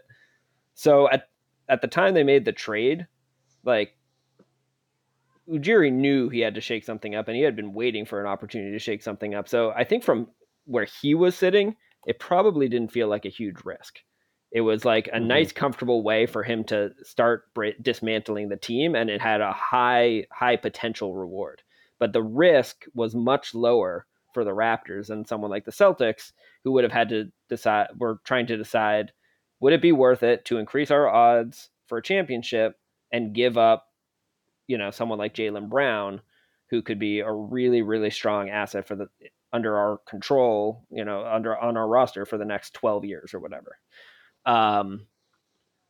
So I always thought it was kind of relatively lower risk, but with still high potential reward for the Raptors, but still a great move. Anything else on Toronto? Yeah, I think this year's team is going to determine a lot about this. I think the fact that Pascal Siakam is playing as well as he is, that team is number 2 in the standings in the East and one of the 6 teams that has a shot to win the title this year. I think that matters a lot. And so if Masai can keep going like this, that's what makes it most impressive after losing Kawhi. I also think Adam, go ahead, Josh. I got a question for you, Adam. What does your boy in Toronto think of the trade now and the championship that he won? Was it worth it? Yeah, it was worth it. And then I think he wants to root for a team with players that are going to stay, but he admits now reluctantly that it was worth it. He definitely enjoyed the championship. And they're still on top. I mean, they're right. The reason for that, I think, partially is the decision that Masai Ujiri correctly made to a very difficult decision to get rid of Dwayne Casey and to hire Nick Nurse. Mm. And I think that's something that can't be understated. That's one of his best moves because that coach was the guy who got them to the playoffs every year, and they had some very good teams that won a lot of games. And it's difficult to do that. Kind of similar to Bob Myers' decision to Yeah. get rid of Mark Jackson. So it's kind of interesting that we've left these two guys to talk about last. That's a great point. I was just going to make that exact transition, and let me run down the laundry list of Bob Myers moves here, and then once I'm done, you guys can pick what you want to react to. So you mentioned you fired Mark Jackson, who brought them to a certain place in 2014. Hired Steve Kerr, clearly the right decision. I'm so impressed that Nurse is doing as well as he is. I mean, I certainly didn't know enough about him, but he's one of the top coaches in the league now. But Bob He's Myers, so good. It's crazy. Bob Myers, two-time Executive of the Year since 2012-13, so he's only been doing it for 7 or 8 years. Though he doesn't get credit for drafting Curry, Myers was on board for the selection of Klay Thompson at number 11, Harrison Barnes 7th, and Draymond Green at 35. Um, Festus Ezeli was picked number 30. He played a role in a championship team, even though he's not in the league anymore. Kevon Looney at 30 in 2015. Josh's favorite, Eric Pascal, in 2019. He signed the following role players: David West, Zaza Pachulia, Nick Young, my guy DeMarcus Cousins, JaVale McGee, Sean Livingston, Jonas Jerebko, Willie Cauley-Stein.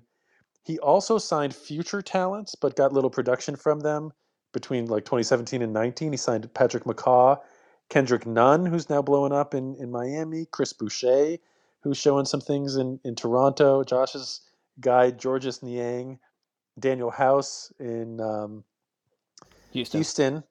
He also negotiated the deal for Andre Iguodala without ending up giving up significant assets. He sent a couple picks away, but it ended up being Rodney Hood and Josh Hart. It wasn't hard. Um, then traded him later, Iguodala that is, to Memphis for a first in 2024, which could look nice. On the lower profile front, um, he repeatedly added talent on the margins that contributed to the team's 3 titles in the last 4 years. I would say he got absolutely lucky regarding the cap spike, which allowed him to get Durant, and the fact that Curry was on it was like $11 million a year, a pretty Yeah. cheap contract because he had those ankle problems Yep. early in his career. So that allowed him to have the space for Durant. So that was just flat out lucky. But even though Durant was leaving, he traded him for D'Angelo Russell and then flipped Russell for Wiggins and a top 3 protected first in 2021, as well as a second in 2021. So we'll see how that plays out. I mean, he's made a lot of really strong moves, and I would argue he's been super lucky. Yeah. One big move you missed was the Warriors participating in a 3-team trade that netted them Iguodala in the first place under his tenure, which was obviously huge for them. Yeah, no, I mean he's certainly been pretty lucky. I don't know if I would agree with hugely lucky. I mean, they would have had the luckiest thing that they experienced was the cap spike. What else was like hugely lucky for them? It was the He was combination of the cap spike along with Curry's Right. contract at that time and his transcendent play. But beyond that, beyond that, he was lucky by location. The Yeah. Bay Area turned into a hotbed of investment, which helped them get Durant. And that's a piece of it I think we're not really articulating. If you take Durant out, it's still a phenomenal job, and he's yeah, got a that's kind of championship what I'm contender, saying. Yeah. but he doesn't have 3 championships. No, but he probably has 2. Anything else on Bob Myers? Not from So me. let's take a look at this list. We've got Bob Myers, Pat Riley, Danny Ainge, Poppin RC, Masai Ujiri, Sam Presti, Daryl Morey. For me, Ujiri, Presti, and Morey. Morey's at the bottom, and then you've got another tier of Masai Ujiri and Presti. And then my top tier includes RC and Pop, Bob Myers, Danny Ainge, and Pat Riley. Do you guys have a different look at that?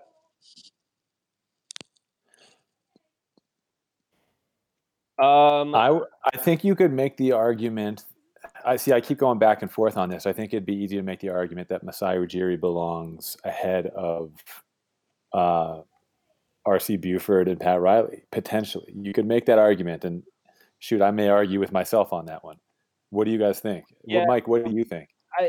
This is why I think it just depends on what the real question. Like, if I was going to run a team, if I wanted someone to run my team this year or for the next 2 years or for the next 10 years, I probably wouldn't be picking RC Buford Pop, right? Like, or Pat Riley, I assume. Their fastball.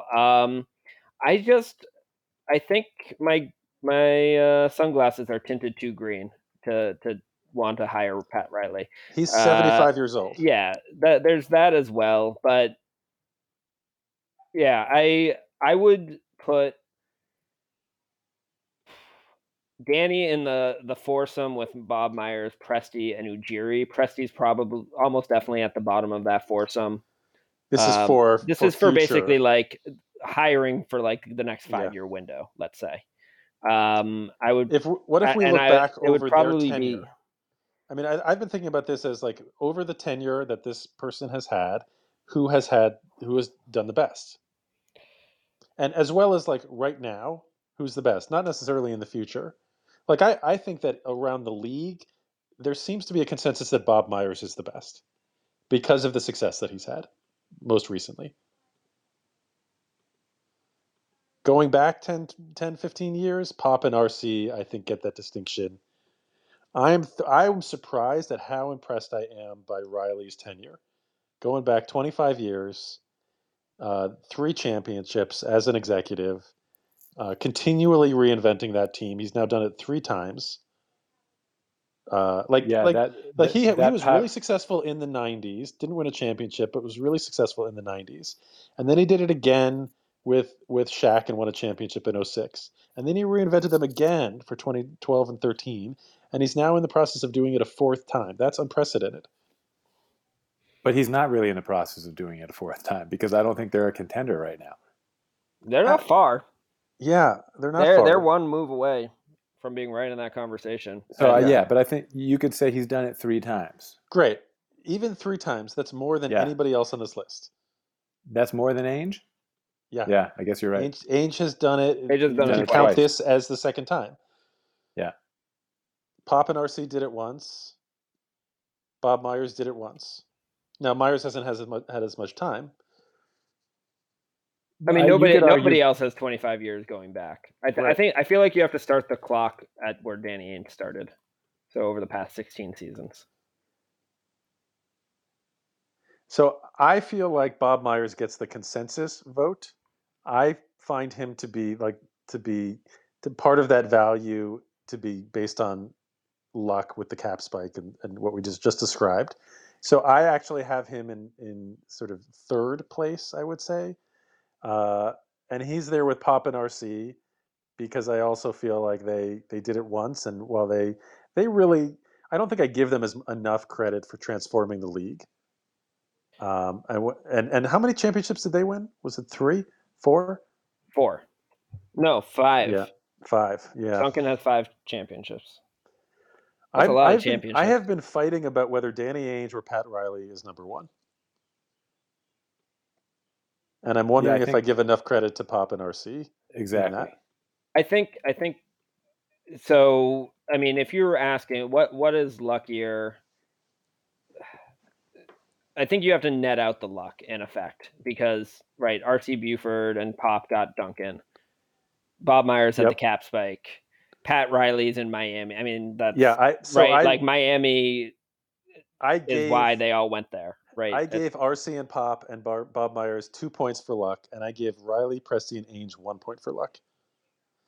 And since we're on the topic of luck, I just want to say that part of the reason, supposedly, that Wick Grousbeck and the Celtics front office decided on Danny Ainge is that Red Auerbach called. He was like, You should go with Danny Ainge. That guy's lucky in 2003. So okay, so neither of you guys are gonna argue that Danny Ainge is actually number one. You guys are both in agreement that Danny is not number one. I'm shocked at that. I I'm feel very comfortable saying he's in the top three, and then I just think it's kind of And so who's out of dealer's that top choice at three that for point. you? Daryl Mike, for you? Morey Morey is definitely out of that top No, three no, for no, no. me. Like of the four that we just talked about, Riley, Pop, and R.C. Buford, Bob Myers, and Danny Ainge. Who's out of the top three? I mean, I'm not convinced that foursome is my top four. Oh, really? I think Ujiri might be. I'm struggling with what Josh was talking about with Buford. I mean, if we're just looking backwards, Yeah. then Buford and Pop have to be in there. So, I mean, then it would be Ainge, Riley, and Buford. And Myers would be out. Bob Myers wouldn't be in the conversation. He hasn't. Okay. Oh Bob wow. Myers hasn't changed over a team. That's a real test of the mettle of a GM. It's What do you one. mean he hasn't changed? Oh, he hasn't won and then lost and then won again. Yeah, he hasn't Yeah. reconstituted a team. He kind of came in, he drafted some players, and they panned out. He may be about to, though. We'll see. We'll see, But and we'll see how he does. We'll see Yeah. if he can build a championship contender, dismantle it, and successfully build another contender. Like that's what Ainge and Riley and Buford have done. But Buford's done it the he least didn't of just them, though. he didn't just pick some players in the draft and they panned out. I mean, you're talking about second rounders like Draymond Green, and then he didn't just do that either. I mean, he made a very difficult coaching change at a time when it was No, he's ended up obviously being he's the in the tipping short point, list. I'm just saying, like and he's built a culture. not by He himself. by drafting those types of players, by getting the Splash Brothers, he built a culture. So, Josh, who's your top three? My Mike top it. three is Danny Ainge, Bob Myers, and R.C. Buford. Okay, and mine would be Ainge, Riley, and Pop RC, Yeah, so we have which the is same what top Mike's three, is Adam. Yeah. also. And I feel like I'm doing disservice to Bob Myers because I do get the feeling around that the league has him higher up. But So I think we're talking about it in a different way than the yeah. league would be.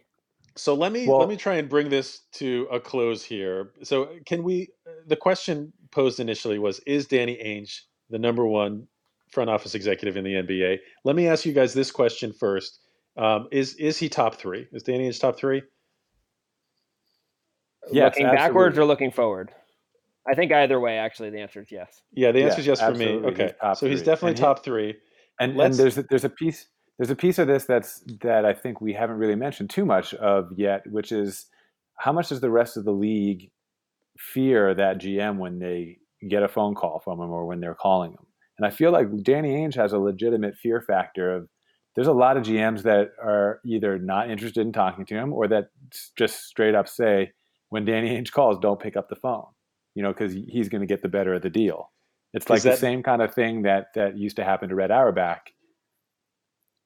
Wouldn't you assume that's true for a lot of these guys that we're talking about? I don't think people are afraid when Popovich calls them or when Bob Myers calls them. No, I think that there's something else going on with Ainge where this thing that he's kind of a snake. I think that Yeah. that comes out a little bit in these ways when he's having conversations. I'm sure there's a lot of conversations that he's had that he didn't get what he was looking for straight up because the other guy didn't want to make a deal with him. Okay, let's round this out here. It seems like we're each maybe struggling a little bit with exactly what the rank order is, part of which has to do with exactly which question are we trying to answer. I want a yes or no answer from each of you. We'll all share. Is Danny Ainge the number one front office executive in the NBA? Yes or no? No. Yes. I'm going to say no. There you have it, folks. There you have it. So he is close, but maybe not From exactly. the staff, he is voted as not the number one GM in the NBA. And so you naysayers, who's your number one? Yeah, exactly. And what argument do you make? Go. I would hire Ujiri over him, and I think that's it. Really? Going forward. Okay, Adam. I just can't convincingly say that he is. There's too much doubt. Like beyond a reasonable doubt, I can't say yes, so it's got to be a no. I'm just so impressed with the research I've done on Pat Riley. Bob Myers there's so much to be said for their work. Pop and RC, I mean, 5 championships. Danny's won one. Like Yeah. at some point, I got to admit that I just really want Danny Ainge to be number one, but his track record of success doesn't fully support it. All of these other guys, Bob Myers has three championships. Pat Riley's got three. Ainge has one. How do you make Ainge above them based on success? I can't be arguing Bill Russell's transcendence as a player because of his winning, which is the goal of the game, and then say Danny Ainge is better than these other guys. So I look forward to a time when we have some women in this conversation. Speaking of diversity within the NBA here, we're going to close out this podcast here. Please subscribe, rate us 5 stars, send us feedback, keep listening.